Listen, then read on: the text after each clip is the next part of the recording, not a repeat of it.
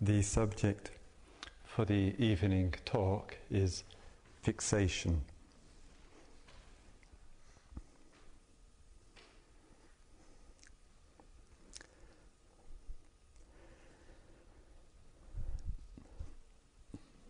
It seems rather essential with regard to the world that we are living in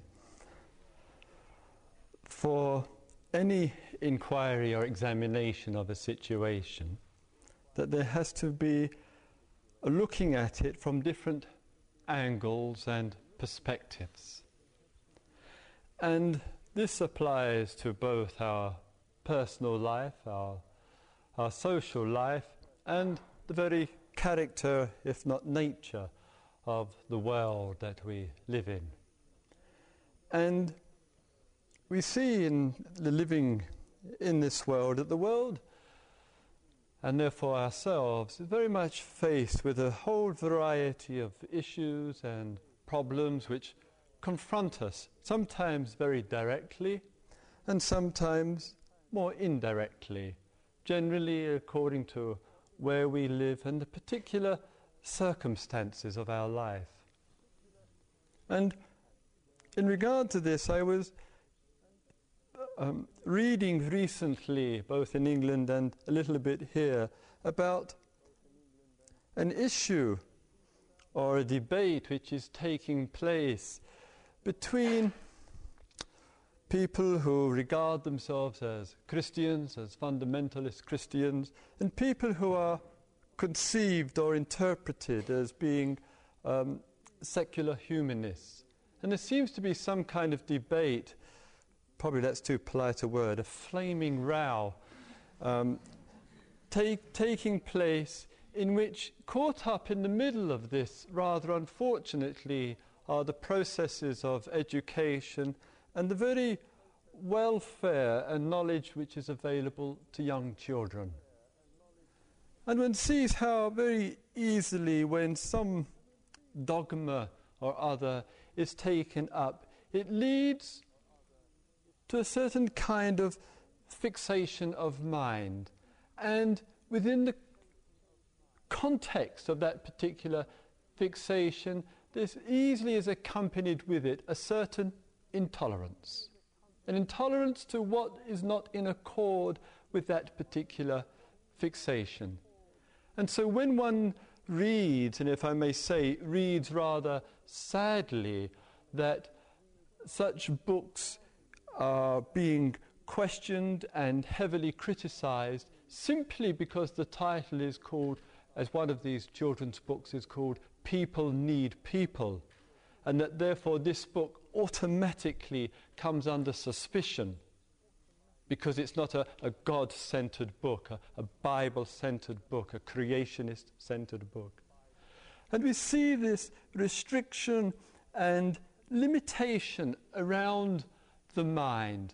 And similarly, of course, just as other groups and other people with varying views and opinions, whether we may be sympathetic to them or not is not really the question here, but how easily, again, the mind identifies itself around, attaches to, builds up an intellectual, an emotional basis upon, and that becomes the way things are.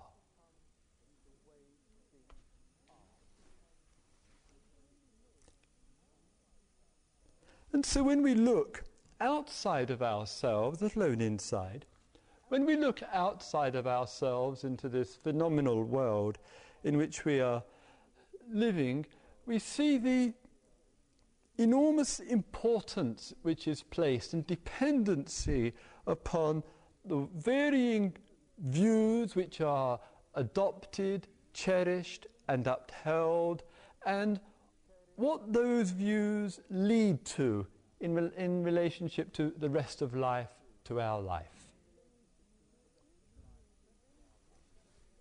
So it seems to me, for any examination or analysis of positions in the world, it's not only looking I feel, which is what has taken place historically at the outer circumstances and what's fairly obvious to us, but also to the underlying psychological factors.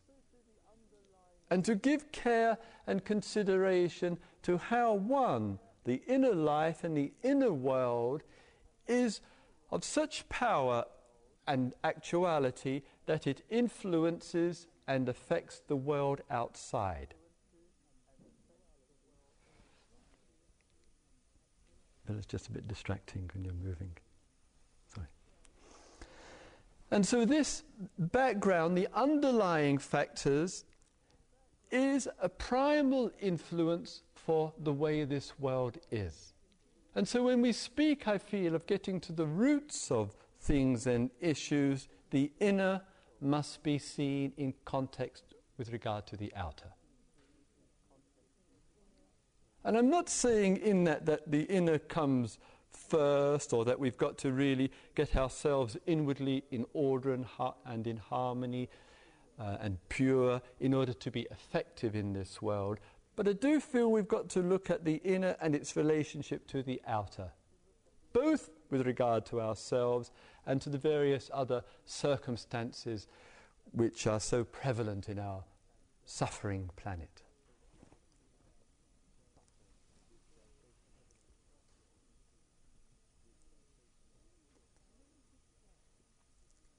Then we look and then we give care to our own life and our own fixations. And how, and as you may have seen today in the flow and rhythm of the meditation, how in order for there to be a fixation, basically something has to arise in the mind. To speak of it, one is speaking of a mental or a psychological or emotional experience, and there's some basic actuality which takes place. Then around that actuality comes the investment, the attachment to, the upholding of, the clinging to. And we find how easily, with the charge which takes place, we gradually, through the investment, build up something until it becomes a fixation.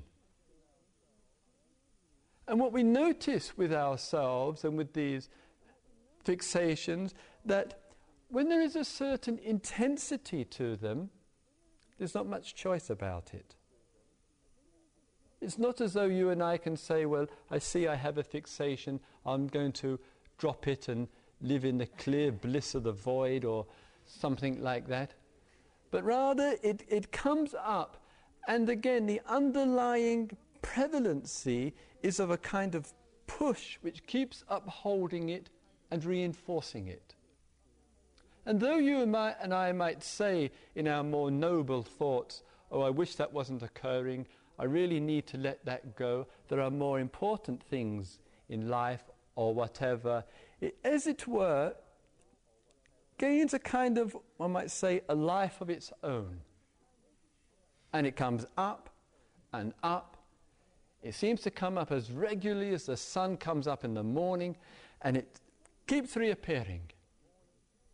Now sometimes one hopes, if not prays,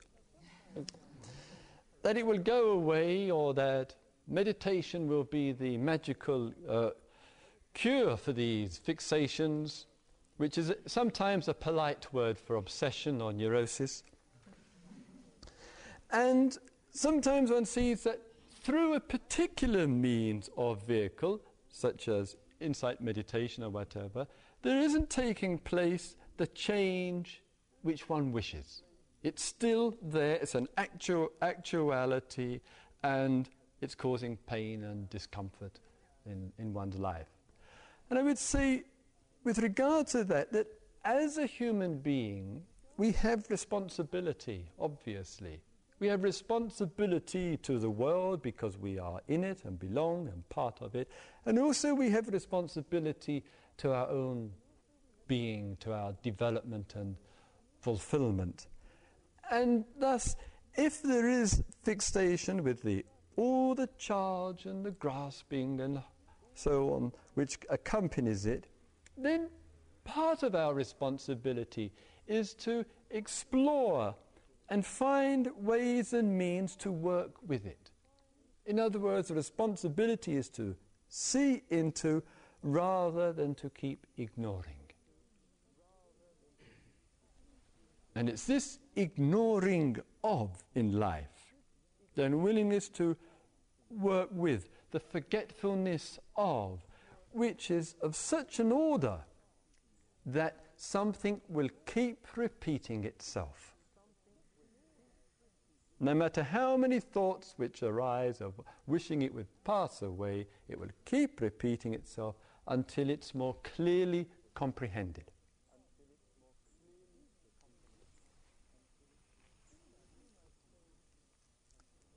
In that, we might say, some of the fixations which we have revolve around the way that we view ourselves in a very sometimes habitual and mechanical pattern of undermining ourselves.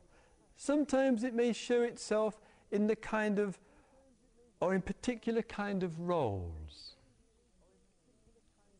And so what's our relationship to some of the major roles that we have? And in those particular roles, and of course we go through several roles generally in the course of a day, which kind of role presents for us the most difficulty, in which we sense we have in which is an area for us really to work with and to see and to learn from?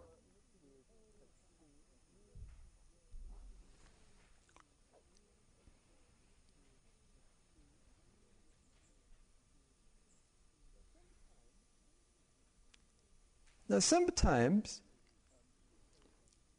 particularly with fixations, though they can seem to be very solid, which is the characteristic sometimes of the pattern, it's rather a false idea that we have about them. That they're actually built on very tenuous kind of ground, sometimes coming out of pain, out of insecurity or whatever, but they're actually upheld by a number of aspects of the mind. And so sometimes the whole edifice of the structure of the pattern and the fixation can crumble just through one small change. It's like a pack of cards. You take out one card and the lot collapses. So sometimes when we see that we're actually fixed upon, we're obsessing about in some way or other to see, well, what effective and actual change can I make so that this pattern doesn't have substance to it and therefore doesn't have reality to it.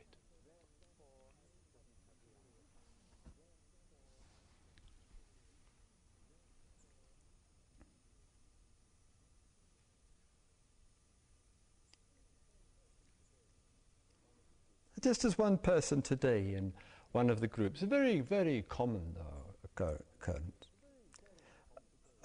One person, I think if I remember right, is living in New York. Sometimes having been here, if I may say, so I'm coming regularly twice a year, in fact now since 1977. I don't know if this is more common for people from New York than other places.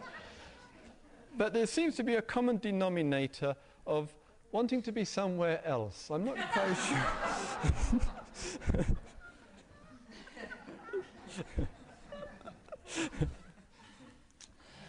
So this person was saying how easily that the mind obsesses about other things, other situations, other places, and so forth. And as a result, where the person lives and the circumstances and so forth tend to be rejected, shall I say, or denied or avoided. And very easily there's, as we experience in life, a kind of pattern of doing that, a pattern, in fact, of steering one's mind away, somewhat compulsively, from the living present into something else. And we do it so frequently, we don't realize we're doing it, and we don't realize the effect that it has on the whole quality and our whole relationship to life. And when we live like that, you know, there's no peace of mind and heart, because a thread running through the fixation is there's something unsatisfactory, something wrong about the present, whatever, wherever, whoever. And so sometimes shifting and learning to see more clearly into the present and the character of the present doesn't mean to say that one is going to be, you know, overflowing with love for New York and affection for it, but perhaps the heart and mind can acknowledge and accommodate and appreciate, so important this, appreciate areas and aspects, because one is giving oneself time to see.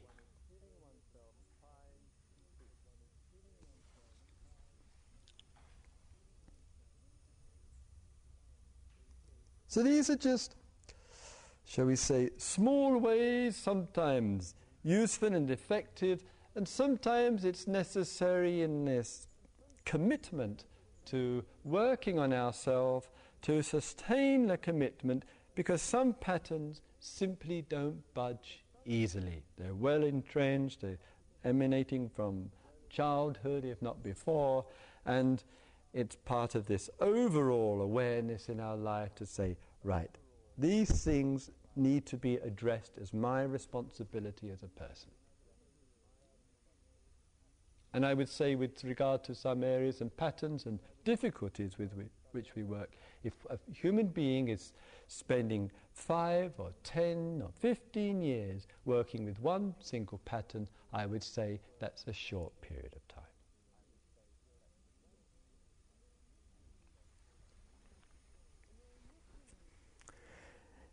You know, looking in this way as a means towards sort of working on ourselves, and basically we might say that the various fixations which we have and the way that they manifest for us, some we might regard as being, as I've implied at least, unsatisfactory, if not psychologically, spiritually unhealthy.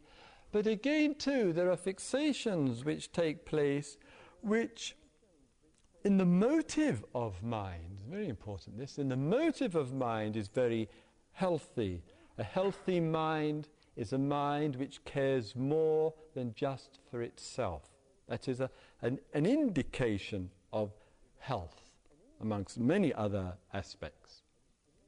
And in that motivation towards others or creatures or environment, how easily too we get stuck in some way or other. We get stuck in a kind of compelling need at times to keep doing for others. And this easily is used to affirm ourselves in some way or other, but what easily accompanies that is pressure and stress. And it's not surprising, is it, that many and quite a number of you, number of us, need time and space and opportunity to clearly stand out of situations in which we are engaged in some form or expression of service to others. This kind of fixation, when we begin to get stuck in some way or other, we need to be picking up early. What are the signs of it? Is there more resentment taking place about having to do something for others? Is intolerance growing? Is a speedy, dismissive kind of attitude taking place? Are we getting increasingly more upset? Do we feel like withdrawing? Do we feel like becoming ambitious and really making it in the world for ourselves or whatever. When these kind of thoughts and feelings are occurring, then it's some kind of indication to us that the motive of mind and the goodness of heart is being affected because we're getting fixed on what we're doing.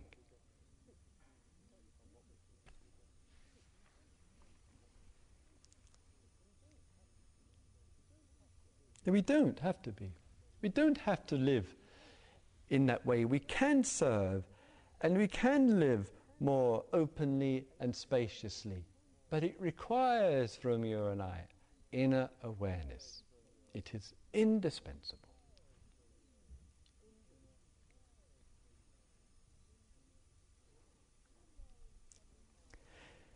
In the mind coming out of its fixations and in reducing the charge and the investment with regard to what comes up, we may say that the relationship to life begins to alter itself. The very view and perceptions undergo some change. And a characteristic of that is that the preoccupation of me and mine, M-I-N-E, the whole possessive factor which creates so much pain for human beings, being possessive about, that begins to open itself up. And we might say that an aspect of our development as a human being is the movement of heart and mind away from a series of fixations or one or two obsessions in life towards seeing the fact. Seeing simply, seeing clearly.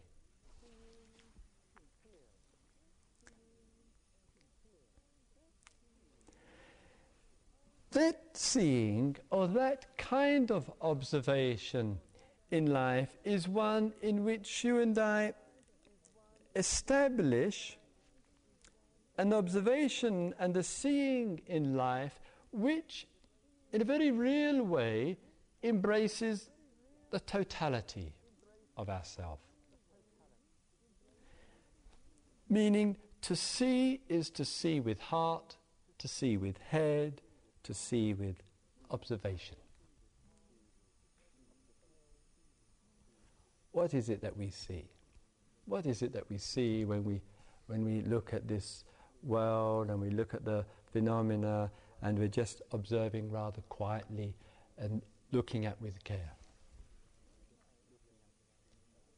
Sometimes, I would say, in the way that we look sometimes at this world, we say, I haven't got a fixation about, but it doesn't mean to say we see the fact. Because sometimes we note it, but it's just thoughts. It's just an idea about it. We don't sense, we don't feel for. With regard to issues which are around us, issues with regard to ourselves. And the meditative process, and all that you and I have been doing here today together, is learning to see more fully, and learning to see so fully that we lose the common wish to move away from what we're seeing.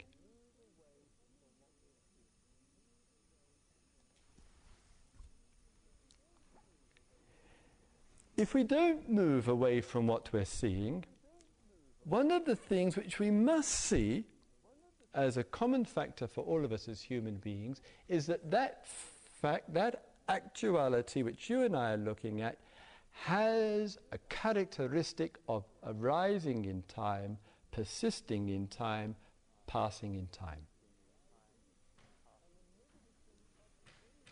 And a meditative observation is learning very clearly to see this fact. when we don't see it, I'm still speaking fully, of course, and not conceptually. When we don't see it, the tendency of the mind must be to identify with what's happening. And generally, it seems like it's happening to me. I am like this. This is what's happening to me. My mind is like that. How long is this going to go on inside of me? Etc., etc. And so whatever is occurring for us gets wrapped around the sense of me, mine, I. And if you and I can just sit and learn and walk and learn through a clear observation, there is the mental field of experiences, the physical field of experiences, and the bare fact of it is it's rising, it's persisting in time. Sometimes the attention is sharp enough that it's momentary, and it's passing.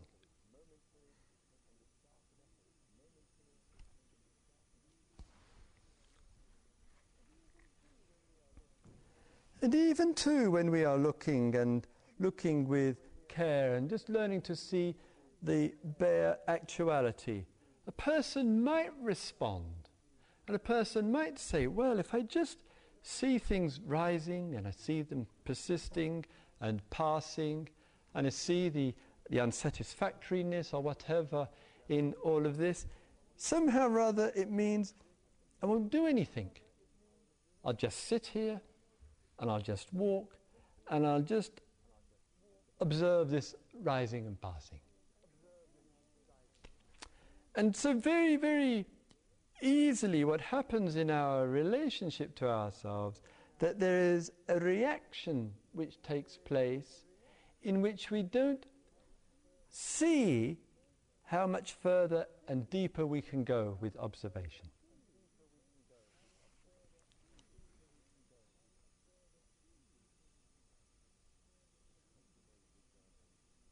Let us take today, for example, in our meditations.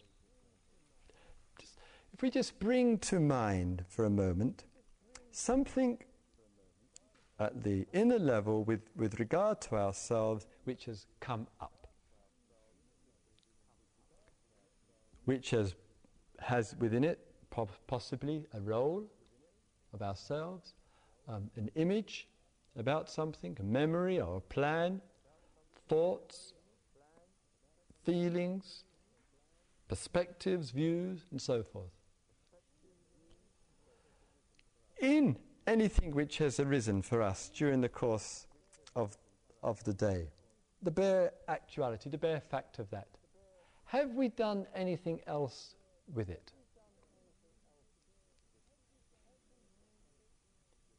Have we used it in any way to confirm something about ourselves, or somebody else, or a situation?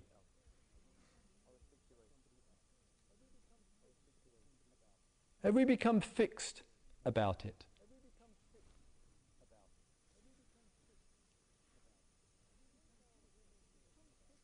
Sometimes when we become fixed about it, it gives, I feel, for us in a way, I feel a false or imagined sense of security. And there is no real security in fixing views and positions and standpoints. Because in the next meditation, in the next day, in the next moment, we may be sitting and meditating, and we may go to another level inside of ourselves, to a deeper level inside of ourselves. And that fixed view which we had said, right, I'm going to be like this, or I'm going to do this, I'm going to say this when I see him next time or her next time, or whatever, may change quite dramatically because the level of one's consciousness has changed. And so what seemed truth and real and the correct, right thing to do in the view alters because the mind is altered.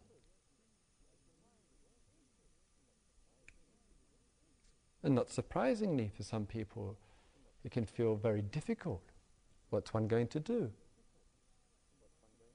What can one rely on in one's perceptions and views and standpoints?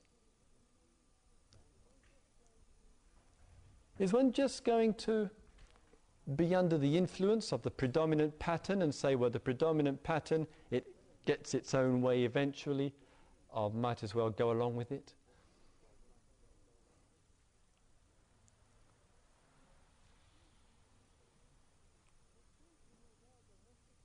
So it seems to me rather necessary for us to look carefully and go more deeply into ourselves. And in going more deeply into ourselves, hopefully our consciousness and our perceptions is touched more and more frequently by the sensitivities of the heart. So that there is the bare fact or facts which are taking place in our life.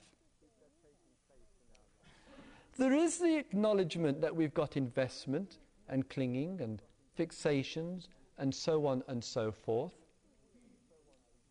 There is the will which says I will or I won't or I must or I mustn't, and the hardness which at times can accompany that. But perhaps if we can just see those coming and going, see the expressions and the irregularity of those states of mind and the fixed views, and just let our practice open and soften and become deeper, and perhaps the response, the proper or the skillful and the truly human response to it is that which communicates both an awareness and a sensitivity.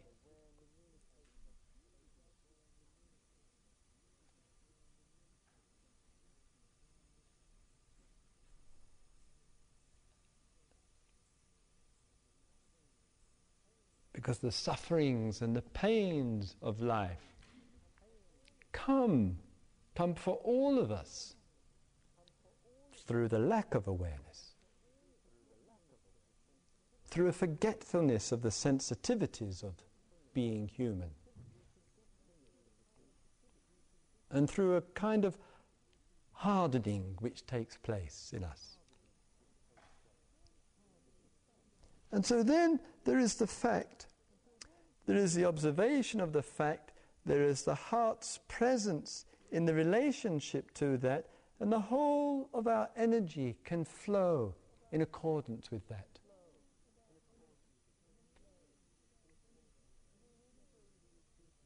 And you know, when we go a little bit deeper into ourselves and into the facts of life and the sensitivity of being which can accompany that,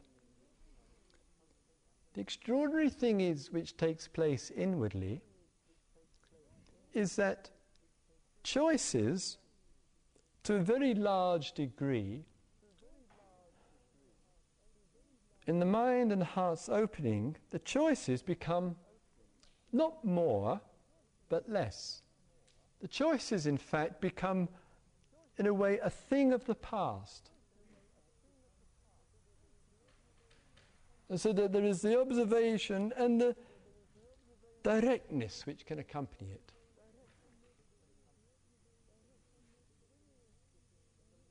So when you are sitting and when you are walking and in the time that you are here, and when something is troubling, as it may, please, if possible and if it is appropriate, please ask yourself, what's the sensitive thing to do? What's the most clear, direct and caring action that can be taken?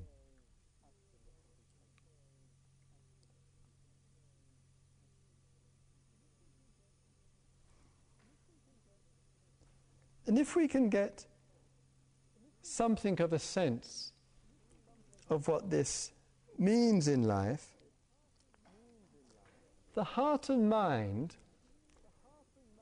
is being prepared, I would say, for another order of seeing altogether. An order of seeing in which fixation and fact is not the substance of life. And though you and I may spend day in, day out, oscillating between various degrees of fixation and fact and the heart relationship to all of that, there's an opportunity for us to see in which neither have substance, in which there is only the vast. And a person may say, may wonder, but surely, again, if there's only that seeing, what could one do? If one doesn't have a world of hopefully more clear facts and sensitivities to them and less fixation, how could one respond? But I would say, with regard to that it, in fact, it's the other way. When there is only the vast, the responses to life are effortless.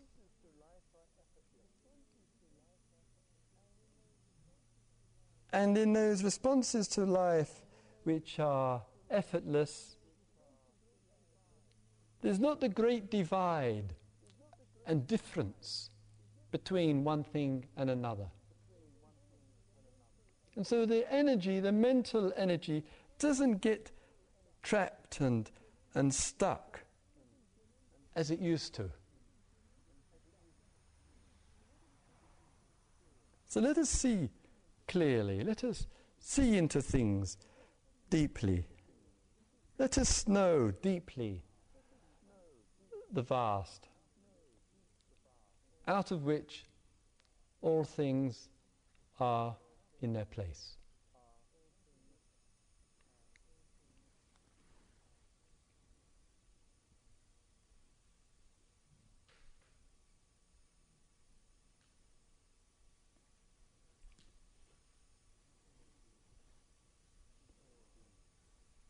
May all beings see into themselves.